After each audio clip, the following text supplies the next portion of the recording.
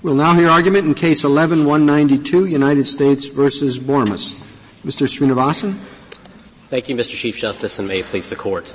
This Court's decisions have long established that Congress will be deemed to have waived the government's sovereign immunity only if it unequivocally expresses its intent to do so. Under your view, is there any situation today where the Tucker Act would be applied to a statute? Because if we start with the statute, which always seems to be where you're pointing us to, and we're only looking for a clear waiver of sovereign immunity, then there'll never be another Tucker Act action in the future. There are such statutes, Justice Sotomayor. Of course, what would they look like to be able to get around our clear statement rule? Well, they would have two features consistent with this Court's decisions that have found the Tucker Act to be applicable. One would be that the statute does not contain its own remedial mechanism, and the second would be that the substantive obligations in the statute run against the United States and the United States alone. And an example of that type of statute is the one that this Court found to be supported by the Tucker Act in White Mountain Apache Tribe or in Mitchell II. Those are the kinds of statutes as to which I think the Tucker Act was meant to apply. So basically, I'm not sure why we're even addressing the issue of Tucker Act jurisdiction. We should have really just been briefing the issue of whether the statute at issue here waives sovereign immunity. Well, of course, because that becomes, to you, the operative question. It does when you're dealing with a statute like this. And, of course, the reason that we're addressing Tucker Act immunity is because Tucker Act immunity is the basis for jurisdiction in this case according to the reasoning of the Federal Circuit. And the problem with the reasoning of the Federal Circuit is it allows the litigant to readily circumvent the Court's strict test for sovereign immunity waivers by the straightforward device of adding the Tucker Act as a jurisdictional basis in the complaint. And it's not at all clear why a plaintiff couldn't do that for any claim under any statute, including a statute as to which this Court would have already concluded that the unequivocal expression test, the standard test applied for waivers of sovereign immunity, was not satisfied. And to give the Court a concrete example of this, in Lane v. Pena, the Court concluded that for Rehabilitation Act claims under Section 504 of the Rehabilitation Act, there was no unequivocal expression of an intent to waive sovereign immunity by Congress for purposes of damages claims. And therefore, a damages claim can't be brought against the United States under Section 504.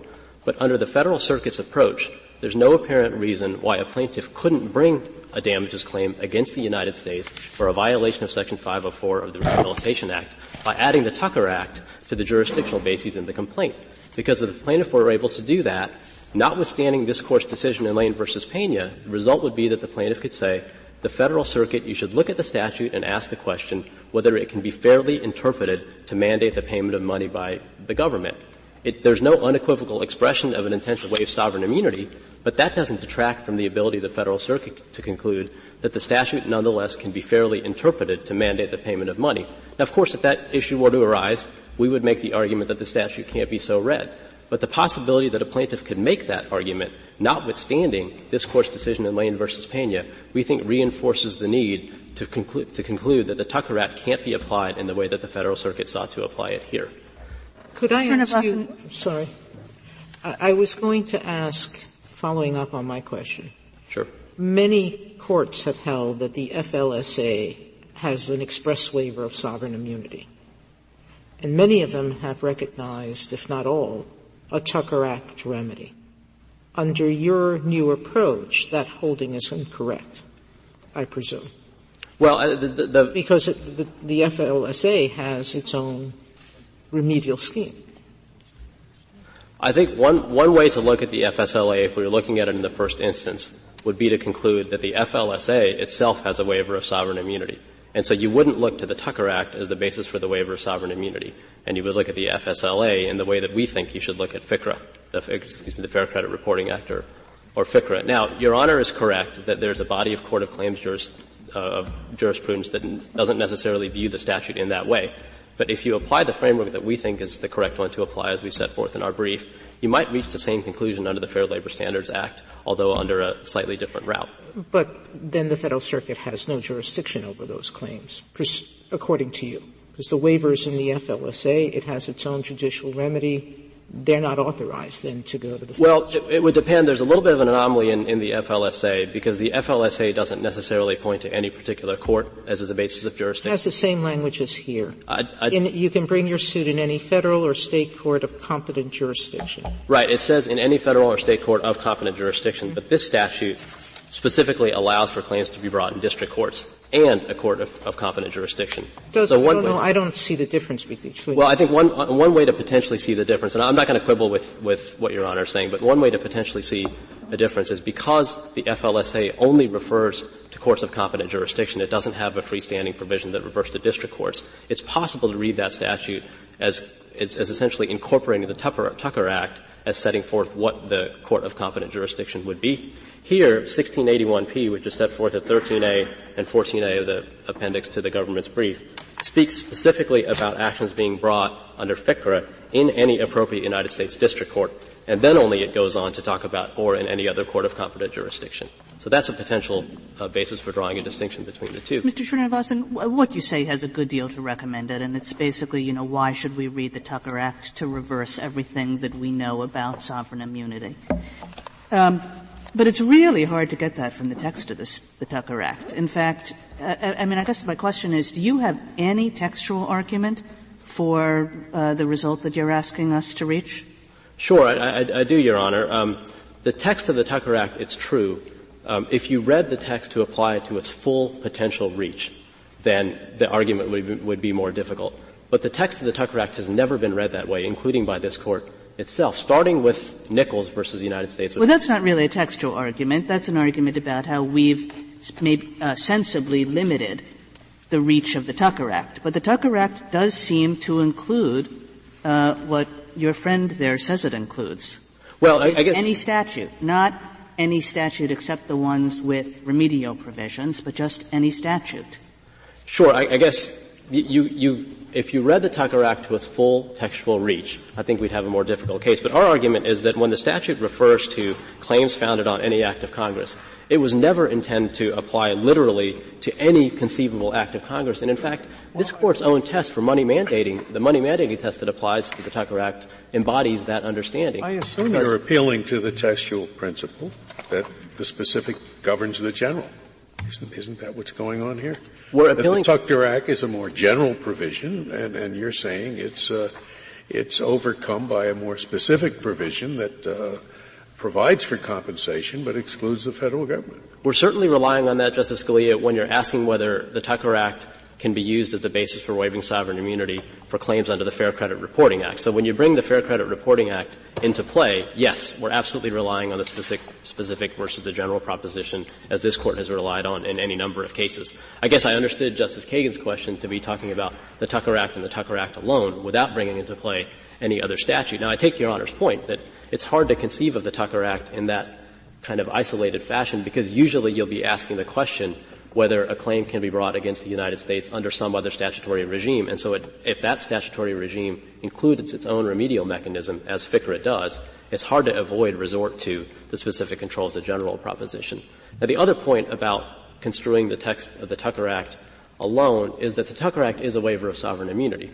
And so the canon that we construe waivers of sovereign immunity strictly comes into play when we construe the terms of the Tucker Act itself. And I think it stands to reason that when you apply that canon, you wouldn't read the Tucker Act to encompass fully any act of Congress because the implications for waivers of sovereign immunity would be quite substantial.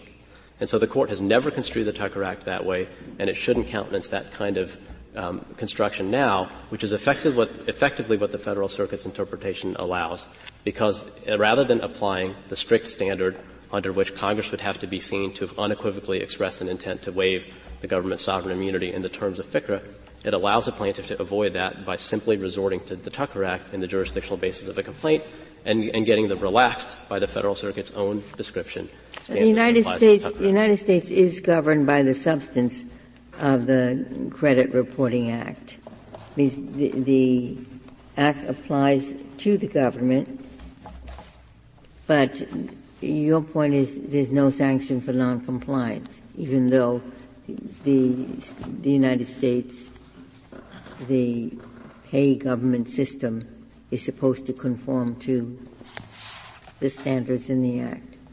Well, I guess a few responses, Justice Ginsburg. First, on the question of whether the United States is subject to the substantive obligations in FCRA, I don't know that there's a one-size-fits-all answer. I think you'd have to go provision by provision and make an assessment. And the reason I would say that is that with respect to certain provisions at least, there are other statutes that, depending on the provision, have a specific obligation against the government. And I'm thinking in particular of the Debt Collection Improvements Act, the Privacy Act in certain contexts. And so you have to ask the question whether, with respect to the particular FCRA provision that's alleged to run against the United States, would the better basis for finding the United States obligations be some other statute that speaks more specifically to the question? So I'm resisting the notion that the FCRA's references to persons in all of its substantive obligations would necessarily encompass the government.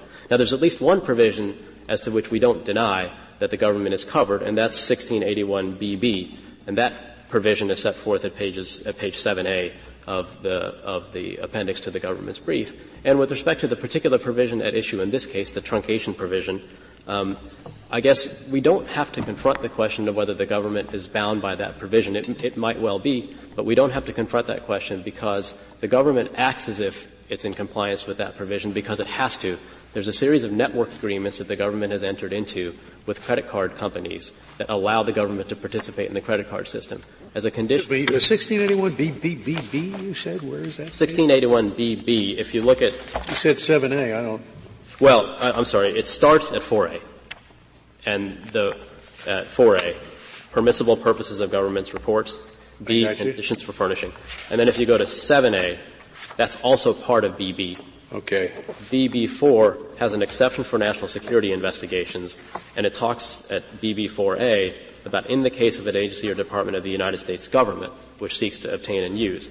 And because there's a reference to the United States government in that provision, it stands to reason that the term person in BB, which starts at 4A, encompasses the United States government. But I guess the short answer, Justice Ginsburg, is I don't think that there's a one-size-fits-all answer. But the other part of your question is, are we taking the position that even if substantive obligations run against the United States, there still wouldn't be a remedy, at least a remedy in damages against the United States? And the answer to that is yes. But that's not at all atypical under this Court's sovereign immunity jurisprudence. And it's not at all atypical for Congress to have fashioned a scheme that runs in that way. And the Privacy Act, at least, is one example, where in the Privacy Act, which applies to the government and the government alone, there are certain obligations that the government has to comply with in that statute. But Congress was very careful to cabin the circumstances in which the government would be subject to liability in money damages. Still in all, your argument is not just a straightforward specific governs the general argument. I mean, that would be the case if the other statute which the plaintiff is trying to run around through the Tucker Act specifically it clearly prohibits suit against the government. Then you would say, the specific governs the general, even though the Tucker Act permits it, this statute prohibits it. But you're saying this other statute here does not really prohibit it. You're just saying this other statute does not permit it under our usual rules about waiver of sovereign immunity being strictly construed. So it's a difference. It's an odd sort of a specific governs the general argument. I think with respect, Justice Scalia, I think that's a distinction that ultimately doesn't make a difference in the context of this case. In the prior cases in which this Court has applied the specific over the general canon in related contexts, it's true that the statutes in some situations contemplated liability against the United States. But that statute would have certain limitations. And I'm thinking of, for example, of Hink, of Erica, of Brown versus General Services Administration's cases like that, and Sheehan. And what the Court said was, where a statute provides for liability against the United States, but in certain situations, you don't look to a different statute, the Tucker Act, to circumvent those kinds of limitations. No, but that's because the negative implication of that statute is affirms that there is no liability of the United States. Okay, but here you don't have that negative implication at all, do you? Well, I guess I don't think we need to have that negative implication to that full extent in order to invoke the specific versus the general canon, because the question at the end of the day is, what did Congress intend? And where Congress enacts a specific remedial scheme that sets out the extent to which liability will be imposed under, in this case, the Fair Credit Reporting Act, it stands to reason that Congress would have expected courts to look to the remedial scheme that it established to determine the metes and bounds of liability, not to some other general default provision. And therefore, in that sense, the specific remedial scheme that's in the statute should control over some other general scheme that Congress might well not have had in mind at all when it set forward the terms under which claims can be brought under FCRA. How specific does the other statute have to be? Suppose there were another statute that just said any party can bring suits to enforce any rights against any persons under this statute. Would you be making the same argument? If the statute were that general? Yeah, that's all the statute says. It just says any party can bring suit to enforce rights under this statute. So there's not a lot of hoopla and a lot of detail about a remedial scheme. Would you still say that this controls over the Tucker Act? I think I would, because I think in that context, Congress would have made a determination on the scope of liability for claims under that statute. It would have given thought to that issue, and it would have set forth in a very general provision the metes and bounds of the liability. And Congress, I think, in that context, wouldn't have expected anyone to look to the Tucker Act because Congress gave no indication that it was thinking about the Tucker Act. Now, in Your Honor's hypothetical, if you had a statute that spoke in those kinds of general terms, of course, we'd have, I think, a very good argument that there would have been no contemplation of a waiver of sovereign immunity. So we would strongly resist the notion that the United States might fall within the compass of that general provision. But on the question of whether you'd look to that general provision as opposed to the Tucker Act, I think you would look to that general provision because Congress, in the context of enacting that statute, told everybody we're defining the extent to which liability can be asserted in court by reference to this general provision. This is where you ought to look, not somewhere else. Now, one other doesn't the question come down to, as you're putting it, whether the Tucker Act eliminates for all other statutes the presumption against liability on the part of the United States? It does. I think it does, and I think that's a quite breathtaking proposition and not one that Congress would have intended by virtue of the... Well, then it's really the specific governing the general, but the other way around, right? The Tucker Act discusses specifically the liability and the sovereign immunity of the United States, and if the statute just generally doesn't address it, then the Tucker Act is the specific one and the other statute's the general one. Well, it would be hard to square that understanding with the series of this Court's cases that apply to specific versus general canon, because I think the same argument could have been made in Brown versus General Services Administration, in Erica, in Hink, that if you thought that this subject... You win under this argument too, right? I'm sorry? You win under this argument too. It just seems to me that it's not quite right to say that FCRA does not specifically address the liability of the United States. Right. The Tucker Act does. So the Tucker Act is the one that's specific, and it applies instead of the general language in FCRA. Well, you can look at it that way, Mr. Chief Justice. I guess my only response. In which case you would lose, not win. Well, that's the question, because it depends you better on. Resist it. It depends on how you construe the Tucker Act. I mean, I think Your Honor is correctly construing the Tucker Act's waiver of sovereign immunity only to apply to a certain limited subset of acts of Congress. And if you construed it in a sufficiently limited way, I suppose we could live with that result. But I think the better way to approach the question is to look at the particular remedial scheme that Congress enacted in the scope of the statute itself. And for purposes of questions of sovereign immunity, you'd look to that particular remedial scheme and ask the age-old question, countenanced by this Court's decisions, of whether there's an unequivocal expression of an intent to waive sovereign immunity in the scope of that statute itself. So what is covered by the Tucker Act? I mean, every basis for suit against the government, every claim that the government owes you money rests upon some statutory text, doesn't it? So what? Not claims in contract, for example. Obviously, if there's an express contract with the United States, I don't know that comes under a statute necessarily. Okay, express contracts with the United States. Anything else? The Just Compensation Clause, that doesn't come under a statute. It comes under the Constitution, but the Tucker Act can be used. Okay, but anything that comes under a statute, you would look to the other statute to see whether there is sovereign immunity under that statute, and if there is under that statute, then the Tucker Act does not overcome it. If that statute has its own remedial scheme, then you'd look to the remedial scheme in that statute. But I think this is where I started off with Justice Sotomayor. That's what I started with. Is there anything left to the Tucker Act? Right, and I think there is. I think the statutes like the one that this Court had before it in White Mountain Apache Tribe are ones. Another example that I could give the Court is there's a statute that dealt with payment of compensation to prisoners of war. This is a statute that was at issue in Bell versus United States. I think it's cited in footnote 42 of the Court's opinion in Bowen versus Massachusetts. But that statute specifically set forth that compensation would be owed to prisoners of war held in captivity. That statute did not have its own remedial scheme. Its substantive obligation ran against the United States and the United States alone by nature. And the Tucker Act, I think, in that context would step in to supply a waiver of sovereign immunity and jurisdiction in the Court of Federal Claims. And the reason is that statute has the two predicate conditions that we think have to be met in order to even raise the question whether the Tucker Act steps. So the new rule is if a statute's written to impose obligations only on the government, then the Tucker Act is implicated immediately.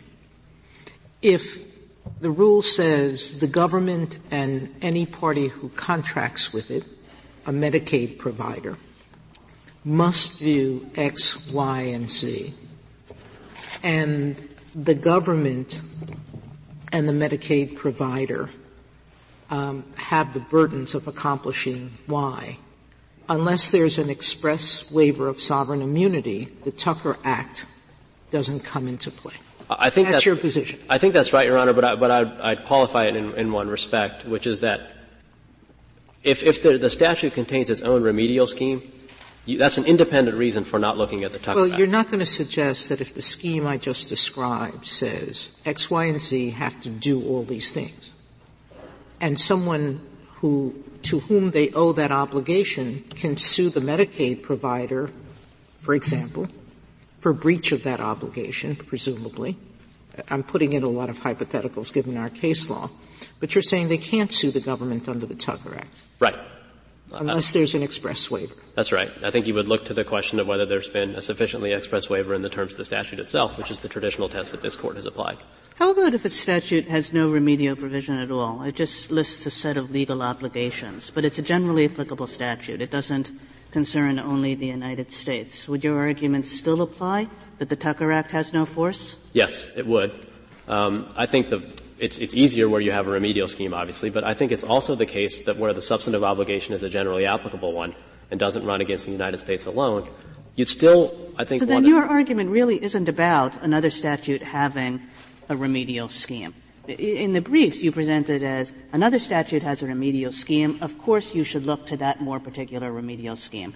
But you would take the argument and say, even if the other statute doesn't have a remedial scheme, we don't look to the Tucker Act. We just think of the Tucker Act as having a limitation that's not in the Tucker Act's text in order to make the Tucker Act consistent with everything we thought we knew about principles of sovereign immunity. That's true, but I guess you don't have to reach the question of whether the Tucker Act applies where the statute doesn't have its own remedial scheme, obviously in this case, because FCRA does have its own remedial scheme. Our argument would still apply. And on the question of whether we're reading the Tucker Act in one particular way to a subset of acts of Congress, I guess one point I'd make is that the money mandating test that this Court has always applied, where the Tucker Act does apply, already presupposes that it doesn't apply to just any act of Congress, because the act of Congress has to be a money mandating one. Say it again. I lost it. Give me that last sentence again. The last sentence, the last thought at least, maybe I should try to rephrase it. The last thought is that this Court's jurisprudence already presupposes that the Tucker Act doesn't apply to every act of Congress, because the Court's jurisprudence requires that the act of Congress be money mandating. So we're already in a zone in which the Tucker Act's reference to act of Congress doesn't literally extend to every conceivable act of Congress. It only extends to certain acts of Congress. And well, is this a money mandated statute? If you didn't have, I guess, if you didn't have the remedial scheme, we don't get to that question, Justice Kennedy, because you only get to the money mandating question if there is not a remedial scheme in the text of the statute itself, and the substantive obligation runs against the United States and the United States alone, which this one doesn't because it's generally applicable. And it's hard to conceive of that question in the abstract, because the question is whether the statute is money mandating in that it specifically contemplates the payment of money by the United States. And precisely because the statute is generally applicable, I think we would say that under this statute it's not money mandating, because it's not money mandating in that it doesn't contemplate payment by the United States with relevant specificity because the substantive obligation is generally applicable. You only get to that question in a context like White Mountain Apache Tribe or Mitchell II, where the substantive obligation runs against the United States and the United States alone, and where there's no remedial scheme embedded within the statute itself. And then you ask the question whether is that kind of substantive obligation that runs against the United States, is that one that's naturally conceived as a money mandating? And on that, I think you'd look at a couple of considerations consistent with this Court's decisions. One is the obligation one that necessarily deals with compensation? So, for example, the statute I was referring to earlier that has to do with compensation for imprisoned prisoners of war. That one naturally has to do with compensation, so it might be money mandating. In White Mountain Apache Tribe and in the other trust cases that arise under the Indian Tucker Act, the Court concluded that because background principles of trust law would necessarily contemplate the payment of money, that those statutes are money mandating. Counsel, the principal point here is you only get to that question. The statute awards damages for breach of the obligation. So it's money mandating. The issue is not whether it's money mandating. The question is who's it mandating? Well, but there's not an issue of whether it contemplates the payment of damages. It expressly awards. But I think the money mandating test, Justice Sotomayor, is whether it contemplates the payment of damages by the United States. And I guess that's why I'm having a hard time addressing that question in the abstract, because there's a predicate condition that hasn't been satisfied. That question only naturally arises where the substantive obligation runs against the United States and the United States alone. I think precisely for the reason that Your Honor says, where the substantive obligation is generally applicable in that it applies to parties beyond the United States, it's hard to ask the question whether the statute's money mandating in the relevant sense. There is some difficulty with your argument, which is, going back to my simple hypothetical, government and Medicaid ex-providers have to do X, Y, and Z. If those persons, being defined as government and providers, doesn't do what they have to do, they have to pay these damages. That's pretty clear. Well, I'll grant you, Justice Sotomayor, that hypo is more difficult in this case because although I would construe that to be generally applicable, it does talk about the government. It specifically references the government, and I think by Your Honor's hypothetical, the United States alone. It's not an undifferentiated reference to persons, which is what you have in FCRA. I still think I would call that generally applicable such that the Tucker Act wouldn't come into play, but I don't deny that it would be a closer case than what you have here. If the Court has no further questions, I'd like to reserve the balance of my time. Thank you, counsel.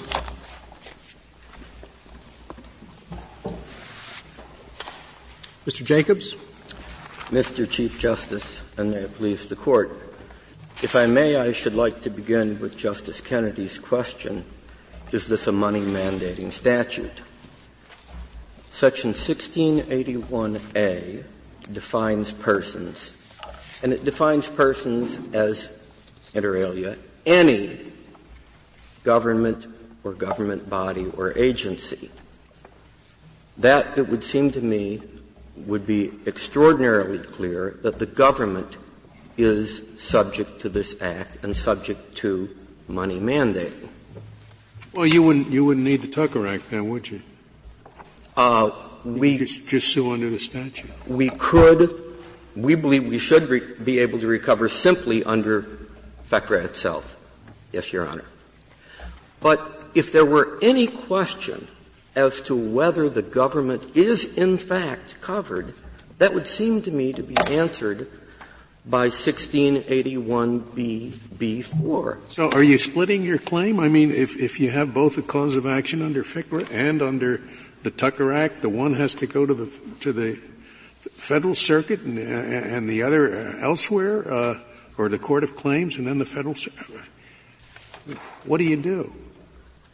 Your Honor, that was the subject of some debate in the court below. We took the appeal to the Federal Circuit because the claim was based in whole or in part on the Tucker Act. You also claimed under FCRA, under the statute, right? Yes, we do, Your Honor. Okay. But why do you care? I mean, you're in the Northern District of Illinois. You bring a case under this Act. I guess you lost because you wanted to appeal. And so what is the big deal? Appeal to the Seventh Circuit. Who cares? Why do you care? Which circuit you go to? Is it you think, well, why do you care? We don't particularly care, Your Honor, but we believe that we are required by the statute to appeal to the Federal Circuit if the claim is based in whole or in part on the Tucker Act. Yes, you and the government could have stipulated that we agree it goes to the Seventh Circuit. Nobody would have opposed you on that. I do not know, Your Honor. But this case is about you want to go to the Federal Circuit. They want you to go to the Seventh Circuit. Right. Okay.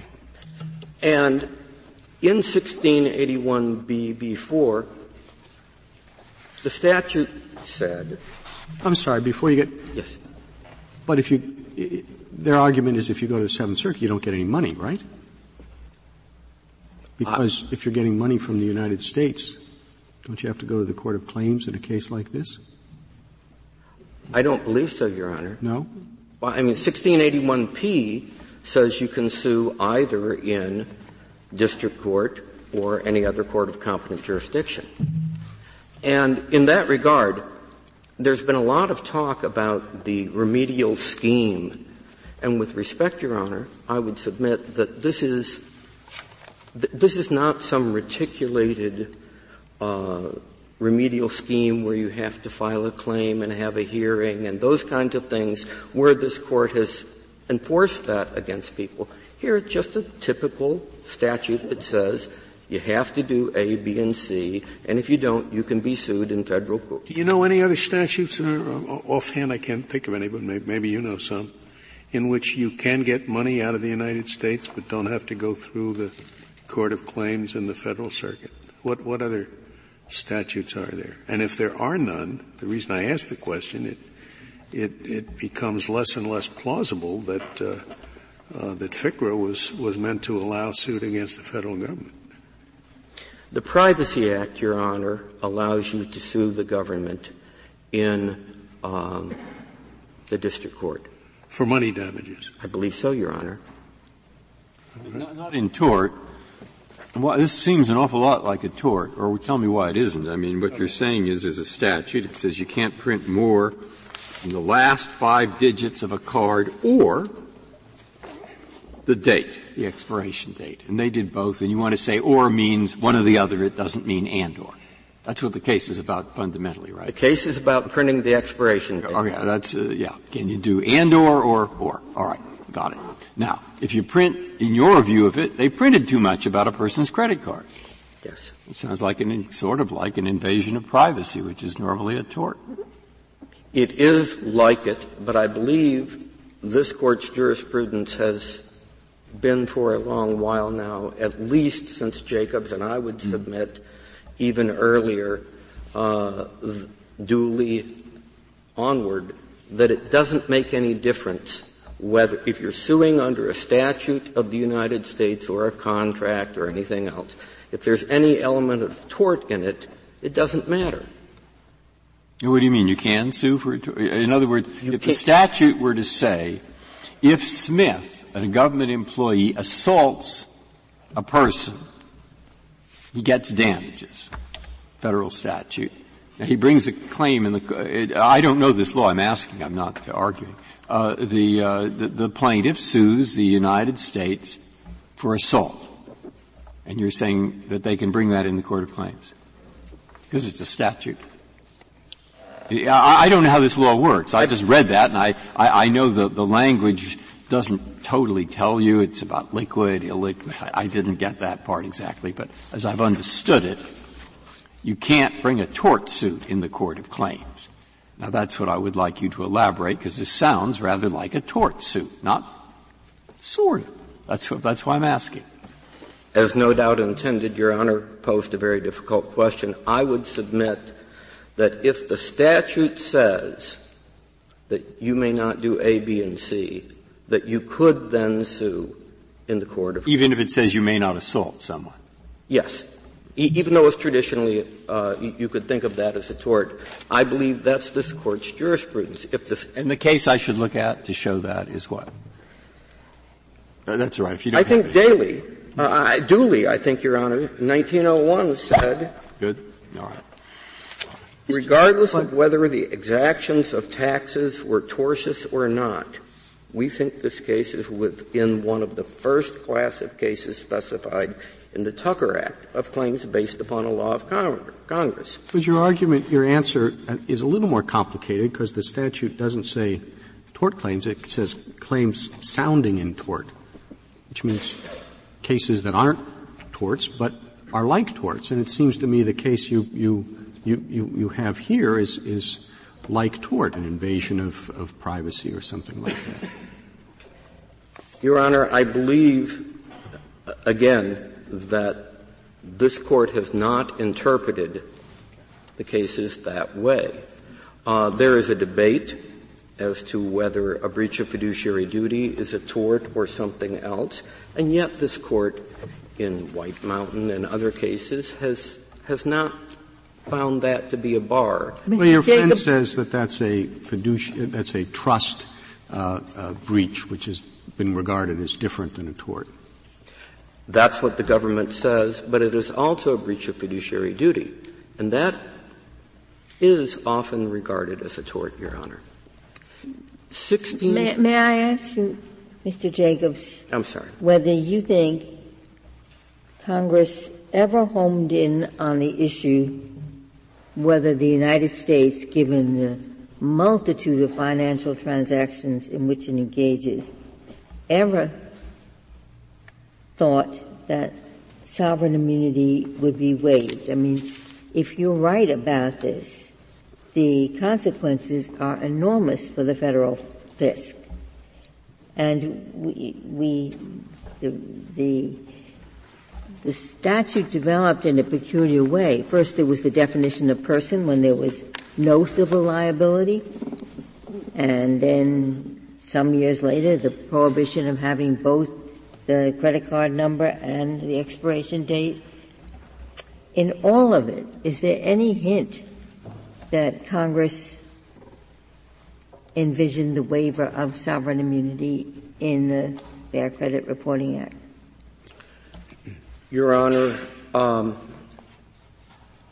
I would submit, yes, there's no explicit, to my knowledge, there's no explicit reference in the congressional record to whether this was going to impact the government or not. However, what they talked about was the almost epidemic proportion of identity theft going on, and in response to that, this bill was passed. Knowing that the government is one of the largest issuers of credit card receipts, one would have to wonder why they would want to exclude the government in terms of protecting the public. That would not make sense. It doesn't make any difference where the credit card. For the same reason that you have the principle of sovereign immunity. They're perfectly willing to subject corporations to immense liability, but they're not willing to subject the federal government to immense liability. That's what the doctrine of sovereign immunity is all about, isn't it? That's exactly correct, Your Honor, but that's why I said in terms of protecting the public, you wouldn't want to exclude such a large thing. And when they wanted to protect the government, as they did in 1681BB4, when they wanted to exclude them, they explicitly did so the next year.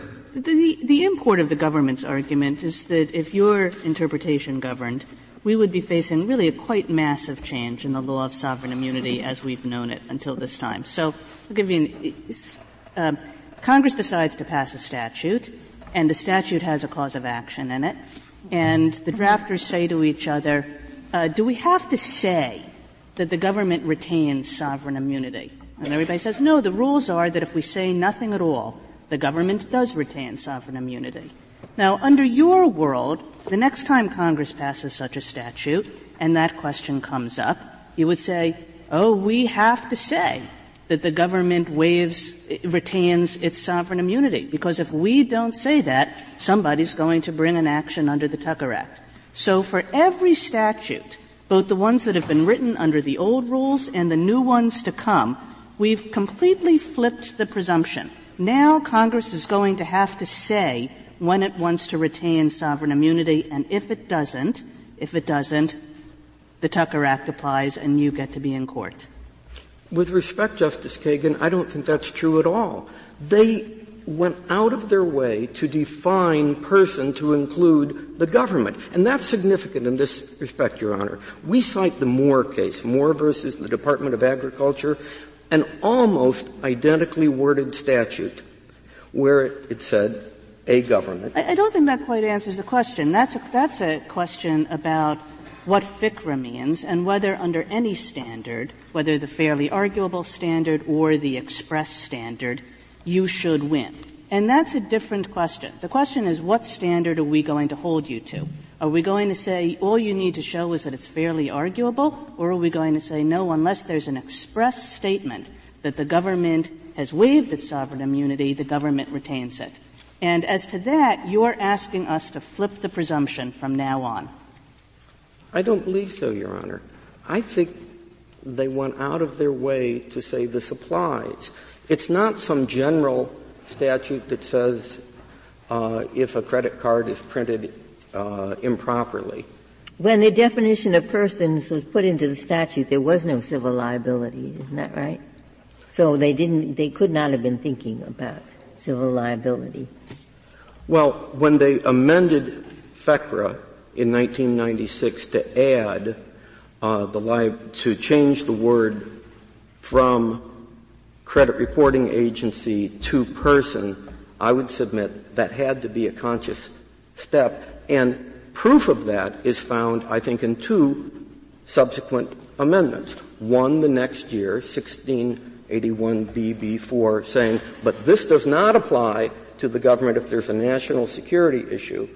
And then the government pointed to 1681U sub I that talked about if the FBI improperly disclosed information, what liability it would have. Now, in the appendix to the government's brief, it stops there. But in the government's petition for cert at page 78A, it also has 1681UL, which says any other provision of this section notwithstanding, people are limited to this remedy against the government. Why would Congress say that if there were not other liability for Congress, for the United States? So I believe the Congress was about as clear as it could be that it knew this applied to the United States, and when it wanted to carve something out, it did so twice. Now, I really haven't followed this argument. You say L shows that they had liability by the government in mind? Yes, Your Honor. I believe that. I mean, why didn't apply to everybody, notwithstanding any other provision? The remedies and sanctions set forth in this section show to be only judicial remedies and sanctions for violation of this section. I believe, Your Honor, that. Why does that bear upon whether the United States is liable or not? This U only applies to the United States, the FBI. 1681U is explicitly passed with regard to the FBI getting information and improperly disclosing it. I see. And this would say, notwithstanding any other provisions, and it wouldn't do that if there weren't other provisions applicable. And that, Your Honor, takes me back to the Moore case, which we discussed many times in our brief, a similarly almost identical statute, the Equal Credit Opportunity Act. The Truth in Lending Act, the Equal Credit Opportunity Act, and FCRA were all part of the Consumer Credit Protection Act, different parts of it. And the Equal Credit Opportunity Act had almost the same definition with one word different of importance. And then the Fifth Circuit said there is no exception in here. Once it says that, for any person, it doesn't have an exception for the United States, unlike the Truth in Lending Act, which had a specific provision exempting the United States. This is identical except for one word different. This says any, the most emphatic word it could use. The other two statutes say a government or government entity. This statute says any government or government entity. And the United States makes no response to that interpretation that is throughout our judicial system, and indeed, it would be difficult to, because throughout the United States now, the United States no longer even attempts to argue that ACOA does not provide for a waiver of sovereign immunity. Well, if you're right about that, I guess we could write a very narrow opinion saying the Tucker Act applies where there is a cause of action under the original statute anyway, in which case we would not have made much new law, would we? Thank you. Well, I'm hoping we won't make much new law, Your Honor, because I believe this is consistent with this Court's long-standing jurisprudence. And indeed, the cases where the Court says, no, we're not going to let you bring this under the Tucker Act, is where the party is trying to escape, to get around a limitation in the substantive act, where they're trying to avoid a statute of limitations, avoid the requirement to file a claim, as in Elkhorn Mining, as to get away from a court, as in Hink, where it says the tax court will have jurisdiction of this, and then they're trying to get around. That's not going on here. The plaintiff in this case is not trying to evade any congressional intent or statutory provision of FECRA. And the government points to nothing, no violence that would be done to FECRA by allowing this. The reason that this statute was passed was to protect consumers. The Congress was clear that if any government violates the statute, it has this liability. I do not know how you could have a clearer money mandating statute. And Justice Scalia, you asked, well, would we just win under the statute? My answer to that would be unequivocally yes, we should. It's an unequivocal waiver. And that's the irony here.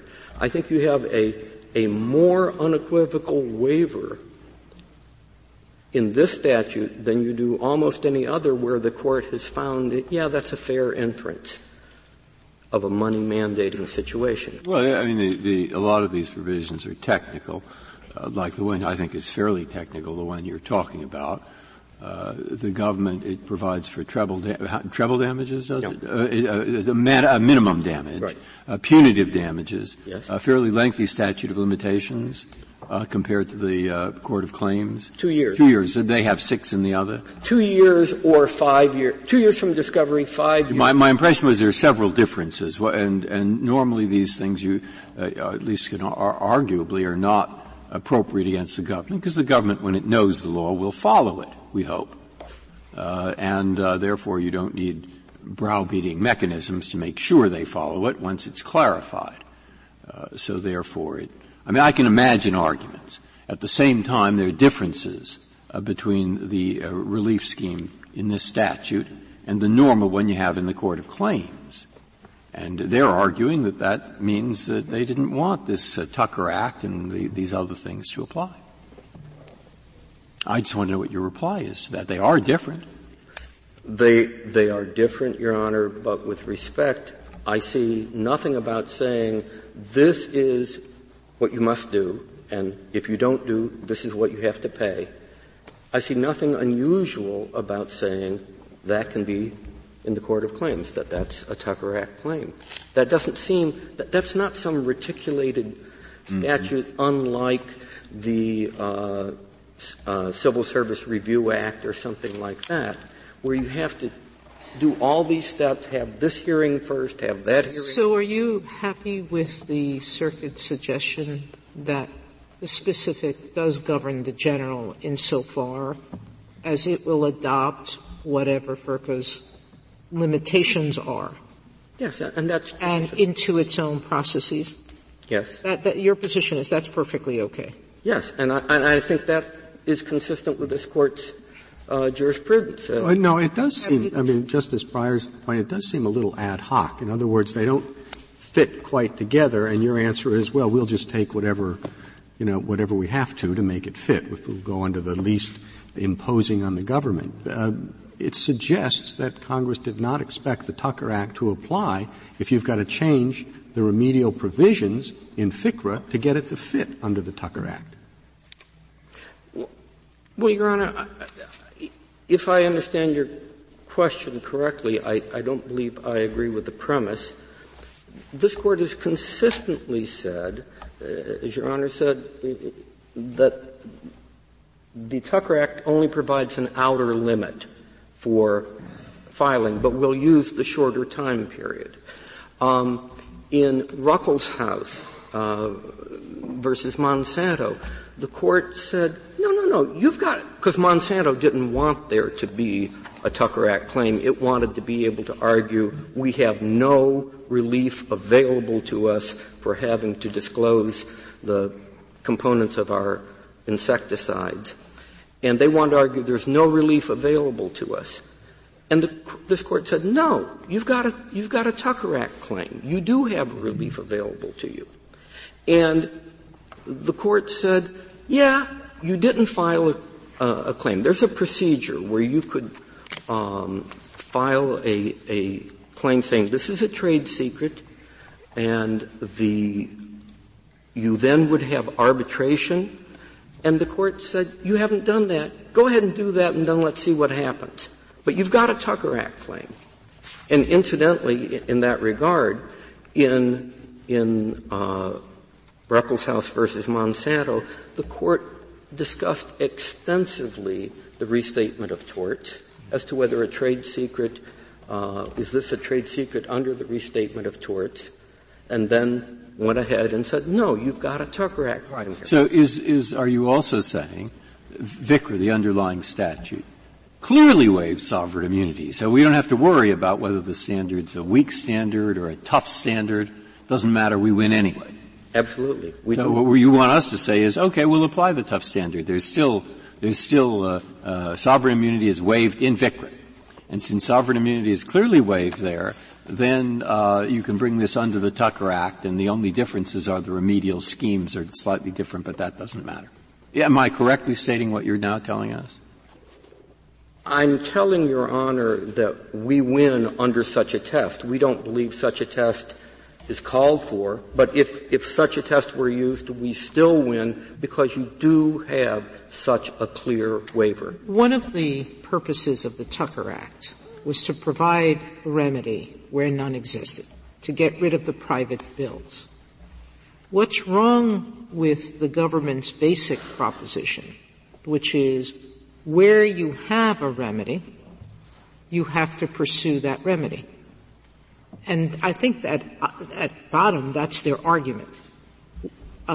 What's wrong with that scheme? Instead of permitting two remedies with potentially conflicting commands, whether it's on the amount of damages or the nature of the recovery or the statute of limitations, why isn't their vision of what the role the Tucker Act should play one that should be given voice, one that should be followed? Your Honor, I would submit that that would be a substantial change in this Court's jurisprudence. Congress passed the Tucker Act, and this Court for years now has said if you meet these requirements, you may sue under the Tucker Act. Well, the government doesn't concede that you have a cause of action under VCRA at all. No. They say just the opposite. And so, what I find peculiar is that there should be two causes of action for the same thing. You can proceed either under VCRA or under the Tucker Act or both. I mean, that's very strange to me. It seems to me, one or the other, and it would normally be the specific governing the general. So if you say there is one under VICRA, why do we need the Tucker Act? Your Honor, the Tucker Act made available by Congress. Could we proceed only under FCRA? Yes, we could. But the Tucker Act is available. The statute 1295 says what it says, and we have appealed to the Court of Appeals. But there is. You have any other case where somebody's been allowed to proceed under the Tucker Act where there is clear ability to proceed under some other statute? Your Honor, I cannot name you a case off the top of my head. As I said, I believe the Privacy Act allows you to do either. All the as well. I'm sorry? The FSLA as well. Yes. The FSLA, I was going to say, as Your Honor said earlier. But the cases where a Tucker Act remedy has been denied, as I've said, are where a person was trying to evade a limitation of the substantive act. That's not this case. This case is foursquare within the Court's jurisprudence.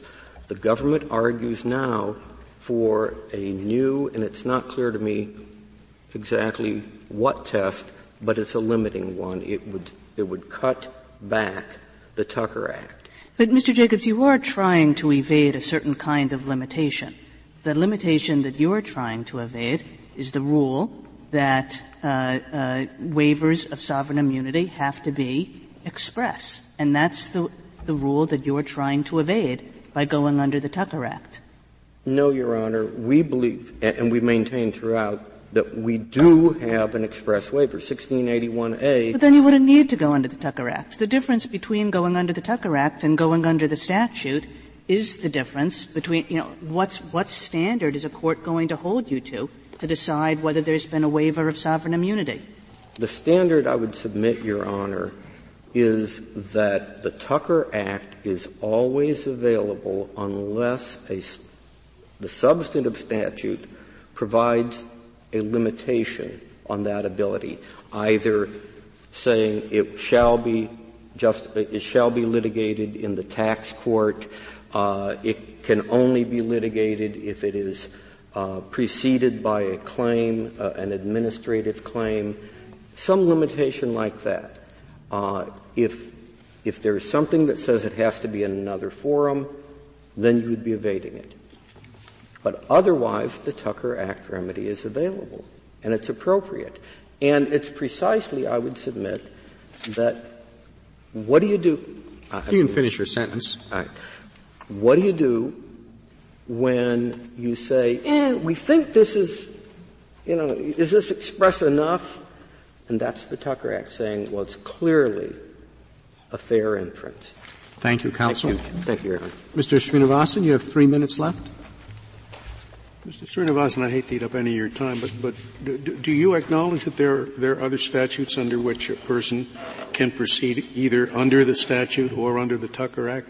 No, I'm not aware of that situation, and I think that's why you look to this remedial provision that Congress enacted. What about the Privacy Act?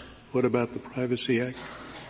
The Privacy Act has its own remedial mechanism within it. So you'd say you either proceed under the Privacy Act, recover there, or you don't? Or you don't proceed at all. And what about, what is it, FSLA was the other one? Well, FLSA is a bit complicated for the reasons I was adverting to earlier.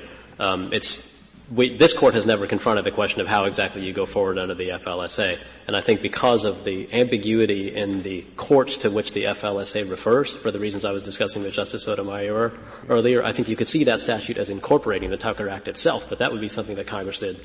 And what about UL? UL that your friend raised. UI, I think there's several answers to UI. First of all, I'm not sure which way that cuts because the fact I think it is not it may be UL and may be UI, but I'm not sure which way that cuts because on one hand, the fact that Congress specifically provided for the United States to be liable in certain situations, I think cuts in favor of our understanding, not against it. But there's a more fundamental point about the argument that my friend makes on the other side, which is that statute was enacted, I think, before the civil remedies provisions were expanded to encompass all persons. So it's hard to conclude that notwithstanding any other provision would have referred to something that came along later. Now, I have 2 points that I'd like to make in rebuttal. One of which there's been some questions today about which is the specific statute and which is the general statute.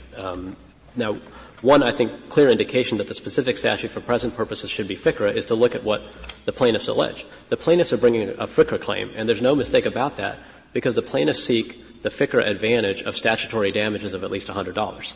And so they're grounding their claim in the FCRA cause of action, and I think, therefore, you should look at FCRA to determine whether the government is liable. And you don't have a situation in which you can mix and match under both. You should look to FCRA to determine whether there's been a clear and express waiver of sovereign immunity. The other point I'd like to discuss is something that references something Justice Breyer was referring to earlier, which is even if there were some universe in which you could contemplate a hybridization where you apply the Tucker Act even though there's a cause of action already in the statute, you wouldn't do so in the context of this case because there are clear indications that Congress wouldn't have contemplated resort to the Tucker Act. The Tucker Act doesn't apply to torts. This claim is a tort claim. That we know this because the court in Safeco a few terms ago, this is at 551 U.S. 69, specifically referred to the restatement of torts as a means of interpreting the term willfulness, which is the linchpin for the claim here. I see my time has expired. Thank you, counsel. The case is submitted.